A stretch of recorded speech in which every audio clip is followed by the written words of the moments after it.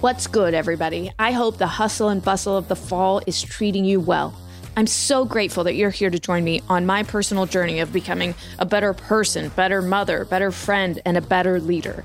Please double check your app right now to make sure that you're subscribed to the show. And if you enjoy this episode, please share it with a friend who's going to benefit. These episodes become a lot more powerful when you discuss them with a friend or a coworker. And do me a favor, and please review the show to make sure that people who are just passively perusing for new shows know how much you like it. I'm so excited for you to hear today's conversation with Kim Scott. She's the author of the New York Times bestseller, Radical Candor, Be a Kick-Ass Boss Without Losing Your Humanity. Kim led AdSense, YouTube, and DoubleClick online sales and operations at Google, and then joined Apple to develop and teach a leadership program.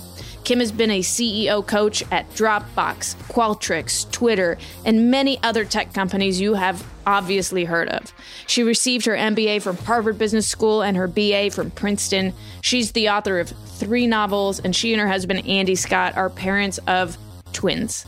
Today's episode is not just a rehashing of Radical Candor. Kim's going to share why she had to write an update to her book because some people were misapplying it. How being nice on your team can produce mediocre work product. How to help your team members do the best work of their lives and get into their zone of genius. What she thinks of a new psychological safety tool that I've been trying out with teams. The special challenges women face when receiving feedback and giving feedback. And what men need to know about giving feedback to their female direct reports. Please tweet, Instagram, and Facebook your biggest takeaways from this amazing conversation with Kim Scott. Kim Scott, welcome to the show. I'm very excited to have you here. Thrilled to be here. Thanks for having me. Kim, I have a radical belief. Can I share it with you and get your thoughts? Please. So I believe that nice teams create average work product. What do you think? I mean, I feel uncomfortable even saying it, but I believe it. I think that's correct, but I would say that kind teams produce exceptional work. So what's the difference? Because I live in the Midwest, and everybody here skews super nice, and nice means non-confrontational. Yeah. You know, we save all of our frustrations at work to talk about with our spouse only. Yeah. And even then, sometimes we pull our punches. Right. So I think the difference is this. I think that we are very often taught a false dichotomy when it comes to work. We're taught that you're either really nice, but kind of incompetent or mediocre, or you're really great, but you're a total asshole. And I don't think those are our choices. I think that you can be genuinely kind, and at the same time, you can challenge the people you work with directly and uncover mistakes so that you fix them and create the kind of environment where everyone can do the best work of their lives. And that's what Radical Candor is. It's about caring personally. We don't want to lose that. That's one of the great things about working in the Midwest is that people do seem to really care about one another. But at the same time, you want to challenge each other directly so that you fix problems and maybe even prevent problems in your work. And that's what Radical Candor is all about. And how does it help us create better work? Because it's uncomfortable, right? I guess I'm looking for a sales pitch to convince people that the drawbacks of being uncomfortable are going to be outweighed by all the benefits. Yeah. So I think one of the things that has helped me, because I grew up in the Mid-South. I grew up in Memphis. And I definitely was raised to avoid conflict and never to say no. And that was my biggest struggle as a leader when I started a software company in New York City. I had to overcome that. And the thing that I learned is that if you let's think about sort of care personally and challenge directly in a structured way. When you do challenge someone, but you forget to show them you care, that's what I call obnoxious aggression. That's being an asshole. And we all do this from time to time. And in fact, it's so tempting to put labels on things. Please don't use this framework, this way of thinking about things, to label other people, because we are all obnoxiously aggressive at least once a day. And then very often when we realize we've acted like a jerk, instead of moving the right direction on the care personally dimension of radical candor, we move in the wrong direction on challenge directly. We say, oh, I'm sorry, I didn't really mean it. It doesn't really matter. We sort of utter the false apology, or we are sort of backstabbing even. We say, oh, it's fine. And then we tell somebody else it's not fine, or we're political. And that is the kind of toxic work behavior that I call manipulative insincerity. And it's kind of fun to tell stories about obnoxious aggression and manipulative insincerity. But in my experience, the vast majority of us make the vast majority of our mistakes when we are high on care personally, when we really do genuinely worry about the other person's feelings and their well-being. But because we're so reluctant to hurt their feelings in the short term, that we don't challenge them directly. And this I call ruinous empathy. And understanding that ruinous empathy is actually meaner than radical candor in the long run is what helped me get over the hump of the reluctance to have those awkward, uncomfortable conversations. So I'll tell you a story about probably the worst moment in my career where I had hired this guy, we'll call him Bob.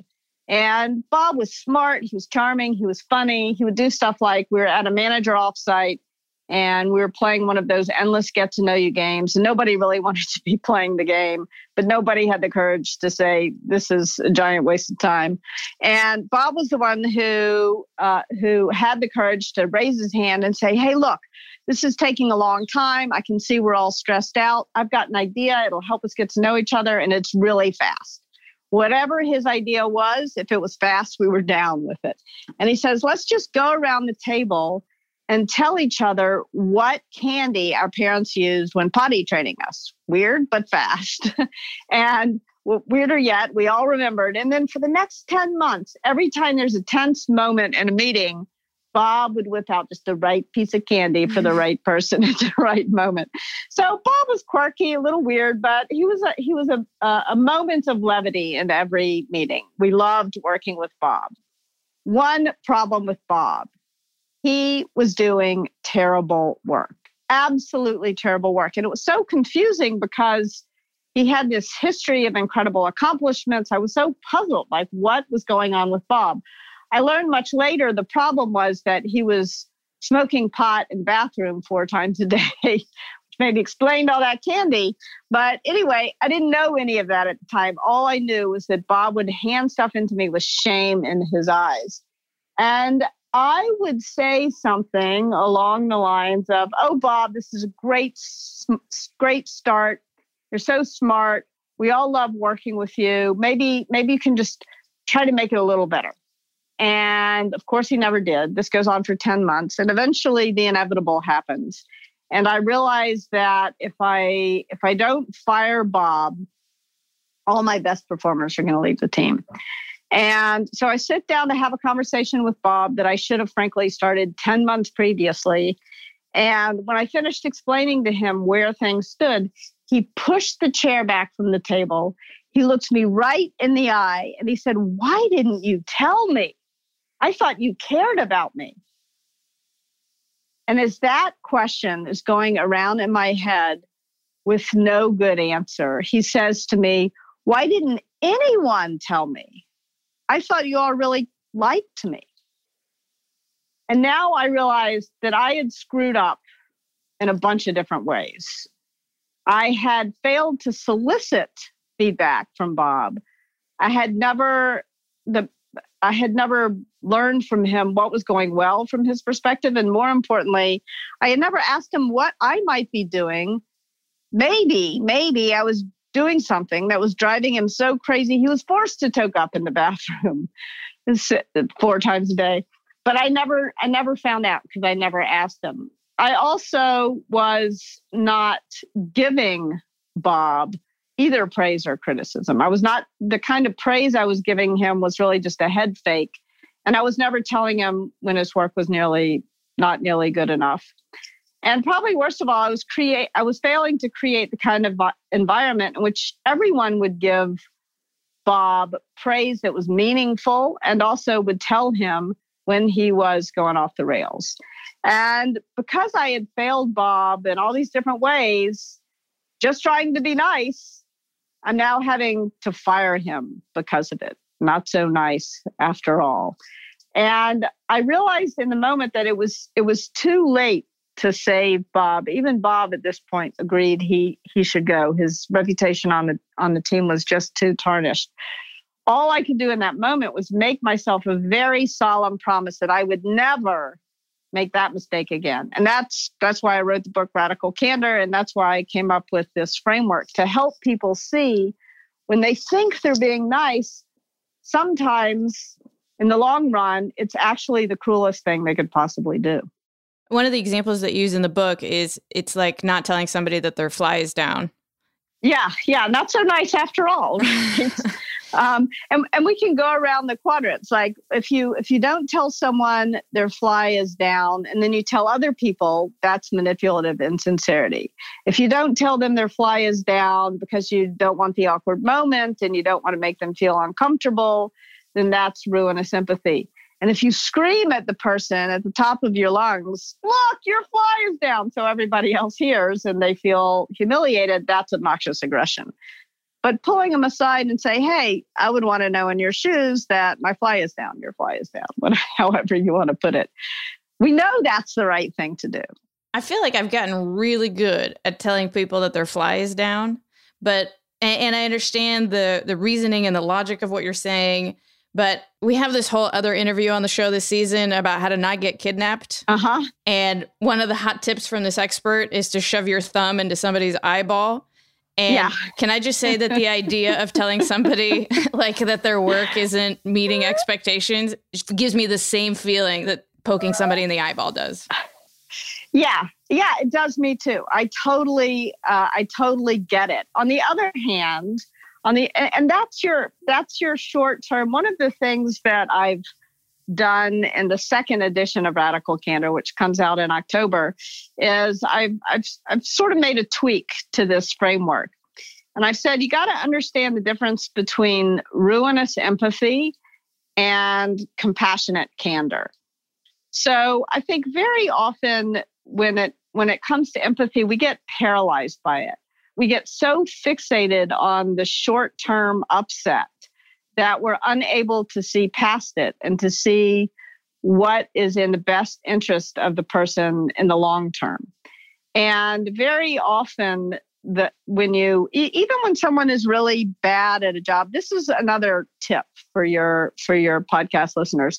Think about a job that you really were not good at and that you didn't enjoy. So for me, that was a summer job I had as a bank teller. I was terrible at it. And I never balanced the books because I never I never counted the change correctly. And of course, the errors got caught in one direction, but not the other. So the bank lost a lot of money on me that summer. And I was giving out money. I was definitely the bank teller you wanted to go to. But it's not that I wasn't trying. I really was trying hard. This is not something that I was going to develop my skills in. Was not the job for me. And my boss kept encouraging me. You can do this if you just. And so now all of a sudden, not only was it kind of a skill set failure, it was a moral failure because I wasn't trying hard enough. And the truth of the matter is, it would have been better for the bank and better for me for us to have an honest conversation and for her to say, are you enjoying this? What are you hoping to get out of the summer? And I think it would have been better for everybody if I had gone and mowed some lawns that summer or something. So I think that if you think about helping, your job as a leader is to help someone find a job where they can do excellent work, where they can do the best work of their lives.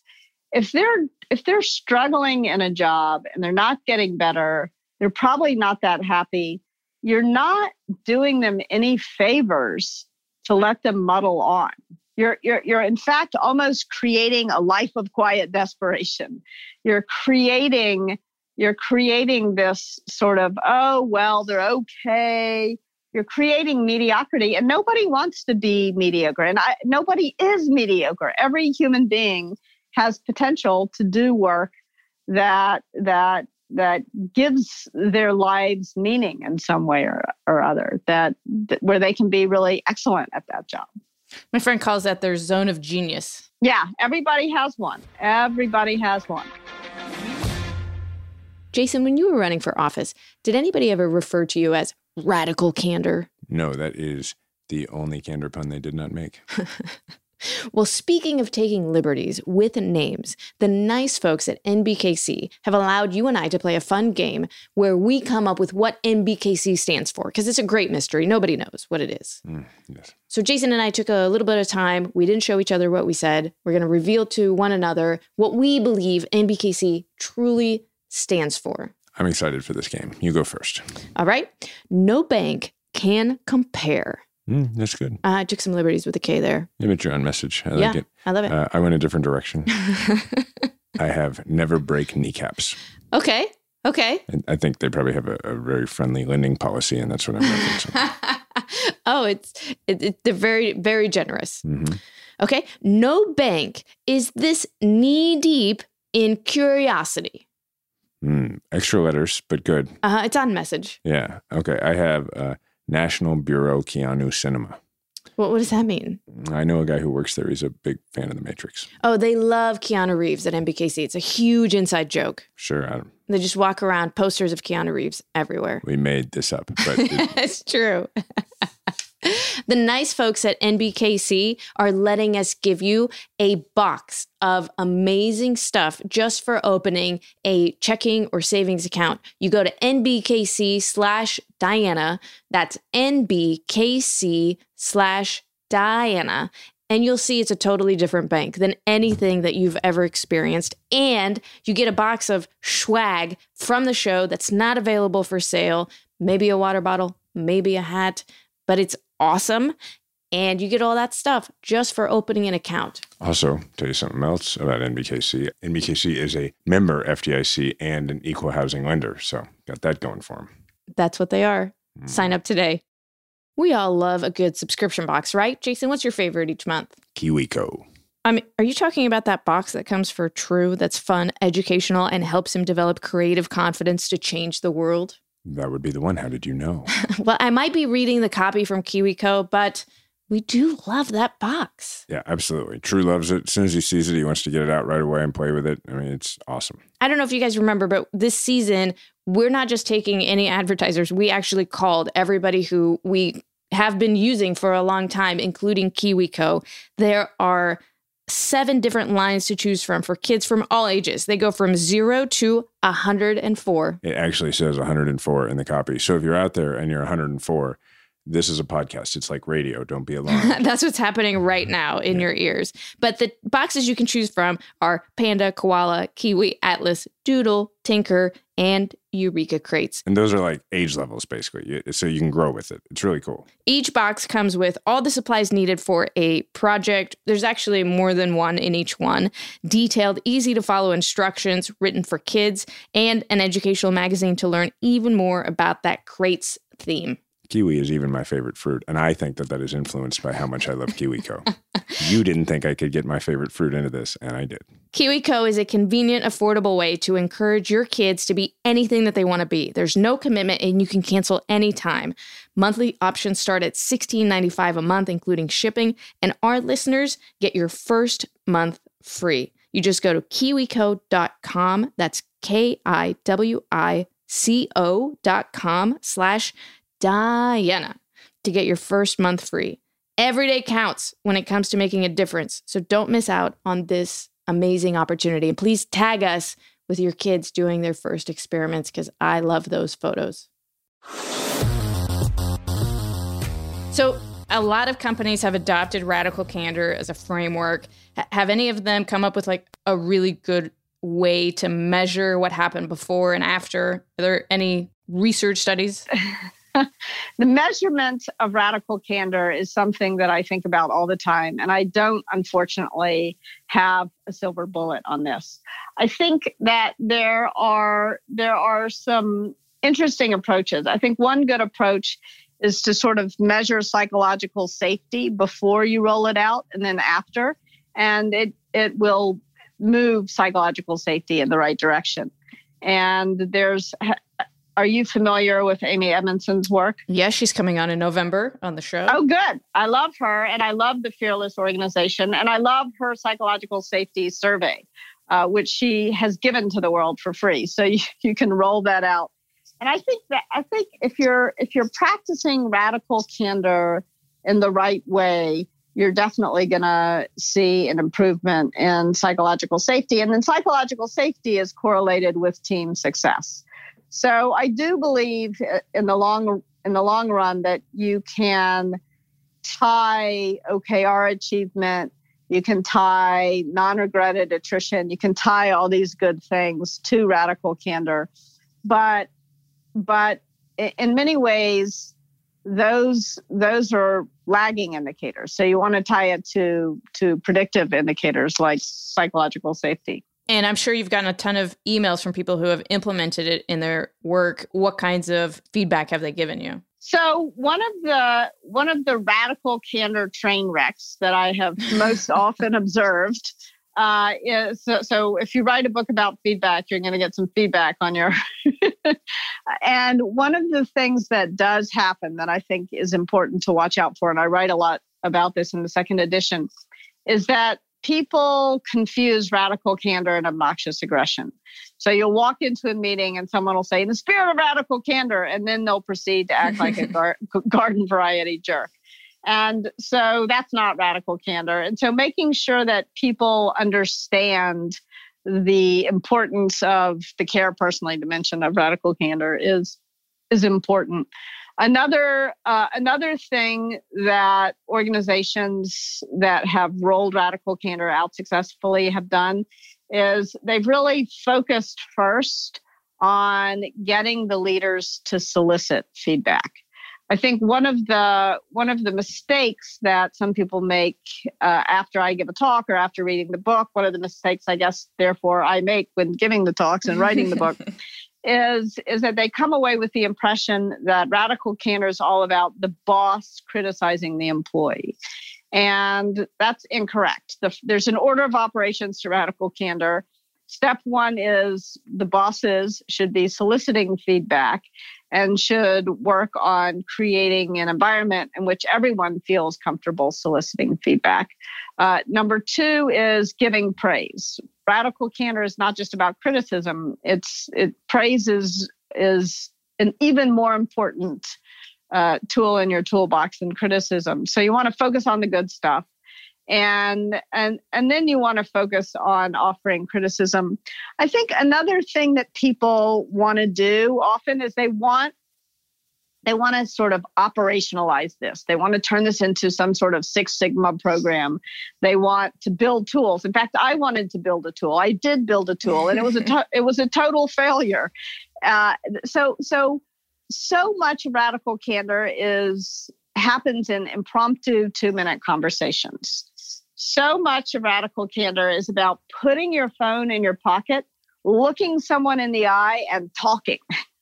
And so building an app or something or trying to measure every single thing is kind of a value subtracting round trip. So making sure that we're remembering to be human and developing the ability to build stamina for these uncomfortable conversations is what it's all about. So one of the things that I have found more helpful than measuring everything or more helpful than an app or a new performance management system is actually doing improv with teams, improvising radical candor. We've been working with Second City, the improv group in Chicago, and working with teams to help them push through the discomfort, to help them build the stamina to respond to even the most difficult conversations or mistakes, conversational mistakes. We're still going to make them, by the way, unfortunately, with agency and grace. And that has been really fun. May I get an opinion of yours on a process that I've tried to implement with teams? I would love it. So I encourage teams to do what I call team process improvement meetings, which are about 15 minutes a week. And the entire conversation is just about a process or a communication that either worked well or didn't work well throughout the week. So I talk about it like any correspondence or interaction that created any kind of feeling. So frustration, confusion, anger, happiness should be said in this meeting as a way for us to express what we like and what we don't like in our team culture. I love it. Yeah? I love it. Yeah. And I think one of the things that's so genius about this is that very often two things happen. One is we start to develop a process to help us communicate better. And then the process kind of barnacles grow on the process. Mm-hmm. And it starts to hinder communication instead of helping it. And so being aware of when the way that we're communicating with each other is working and not working is a great way to sort of be consistent about stripping those barnacles off of your communication processes. So I think that is really good. And I think the other thing that's so smart about that is giving voice to emotion, letting people say, this really pissed me off, this really bothered me. Because I think very often one of the reasons why we have trouble on the care personally dimension is we think we're not supposed to have emotion at work. And we're human beings, of course we're going to have emotion at work. And if we pretend we don't have it, then it tends to take on even bigger proportions than it would if we just dealt with it as it came. Yeah, that's how I think about these meetings, as a way to let the frustration and the tension out so that nothing ever explodes. Yeah. I mean, radical candor is the framework that we bring to the meetings, but it's a way to let that air out. Yeah, so important, because emotions can go critical, like fissile material, right? And so you got to let it out. Well, this show has a very big audience of women, so I really want to cover the special challenges that women face with radical candor. You pointed out two in the book. The first is that women have trouble getting feedback from men, just in general. And in a previous episode last season, we actually learned about research that showed that when women do get feedback from men, it's actually pretty vague, not very useful. So can you talk about why this is a problem and what we can do about it? Yeah, I think that it was really interesting. I was talking to Frank Yeary, who was a senior executive at Citibank, and he was responsible for diversity and inclusion there. And he said he'd walk into a meeting with a senior banker and a junior analyst, both men. And the junior analyst would make a mistake, and the senior banker at the end of the meeting would tell him in no uncertain terms about the mistake he had made, and he didn't make that mistake again. Next week, same meeting, same banker, different analyst. This time the analyst is a woman, and the banker doesn't tell, the woman makes the same mistake the man made the week before, the male analyst made the week before, and the senior banker doesn't tell her about it. And it's not that he's trying to hurt her career or he's some kind of misogynist jerk or anything like that. The reason he doesn't tell her about it is that he's been taught since he was a child to pull his punches with women. And so he's afraid. He's more afraid to give radical candor to his female direct report than to the direct reports who are men. And he said this was the single biggest thing that held back women in their careers. So I think when you are a woman and you're working for a man, you really have to work a little extra hard to pull the feedback out of him, to convince him that you're tough, that you can take it.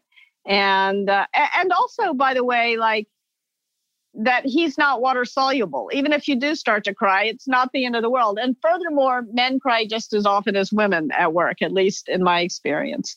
So So I think you've got to work extra hard to solicit radical candor from your male peers, and also especially from your male boss if you're a woman. Now, the other thing that happens is that when you are, as a woman at work, radically candid, when you offer some radical candor, you're more likely to be called obnoxiously aggressive, to be unjustly accused of obnoxious aggression. Only it's not going to be called obnoxious aggression. It's going to be called bitchy or bossy or abrasive or whatever. And this is the kind of feedback that is really not helpful that women get all the time.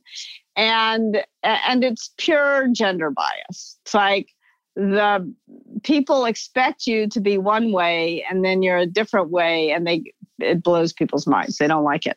And so you've got to work a little bit, and this is unfair, but you got to work a little bit harder on the care personally dimension. Whatever you do, don't back off your willingness to challenge people directly, because that will kill your career. You'll wind up in manipulative insincerity or ruinous empathy, and those quadrants are even less effective than obnoxious aggression. So you're going to get unjustly accused of obnoxious aggression. You've got to take a minute to show that you care, to say, look, I want to tell you something because I know this project is important to you, but don't get dragged too high up on the care personally dimension. Don't try to be the angel in the office who's always doing all the emotional labor and all the office housework, because then you'll burn out and you'll be pissed off. So that's my advice. Easier said than done, I know. Whew, we've had a busy weekend, Jason. There's been 2 birthday parties. There's been lots of true sporting events. And right now we're recording this during the commercial of a Chiefs game. You keep reminding me. Mm-hmm. How many different pizza meals have we had this weekend? I've had pizza 3 times. Yeah. And what we haven't had was a lot of vegetables, have we? That is correct. Thank goodness that at our house, we have Balance, the superfood shot. I don't know if you've been shopping at Whole Foods and you walk by those tiny little cans that say Balance on them, and they say they're providing half of your daily servings of fruits and vegetables. But thank goodness that we both have these open to crack them open. You shake them first. That's the sweet sound of Balance, the superfood shot. And at least that I know that I'm getting all of the nutrients that I need to carry me on through the day. They're actually really good.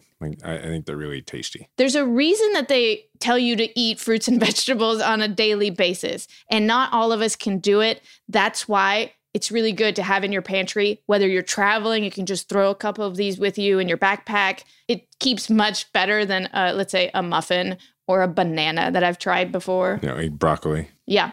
They pack in $5 worth of organic products into each little bottle. It's amazing how many nutrients you can get in one little convenient travel size bottle.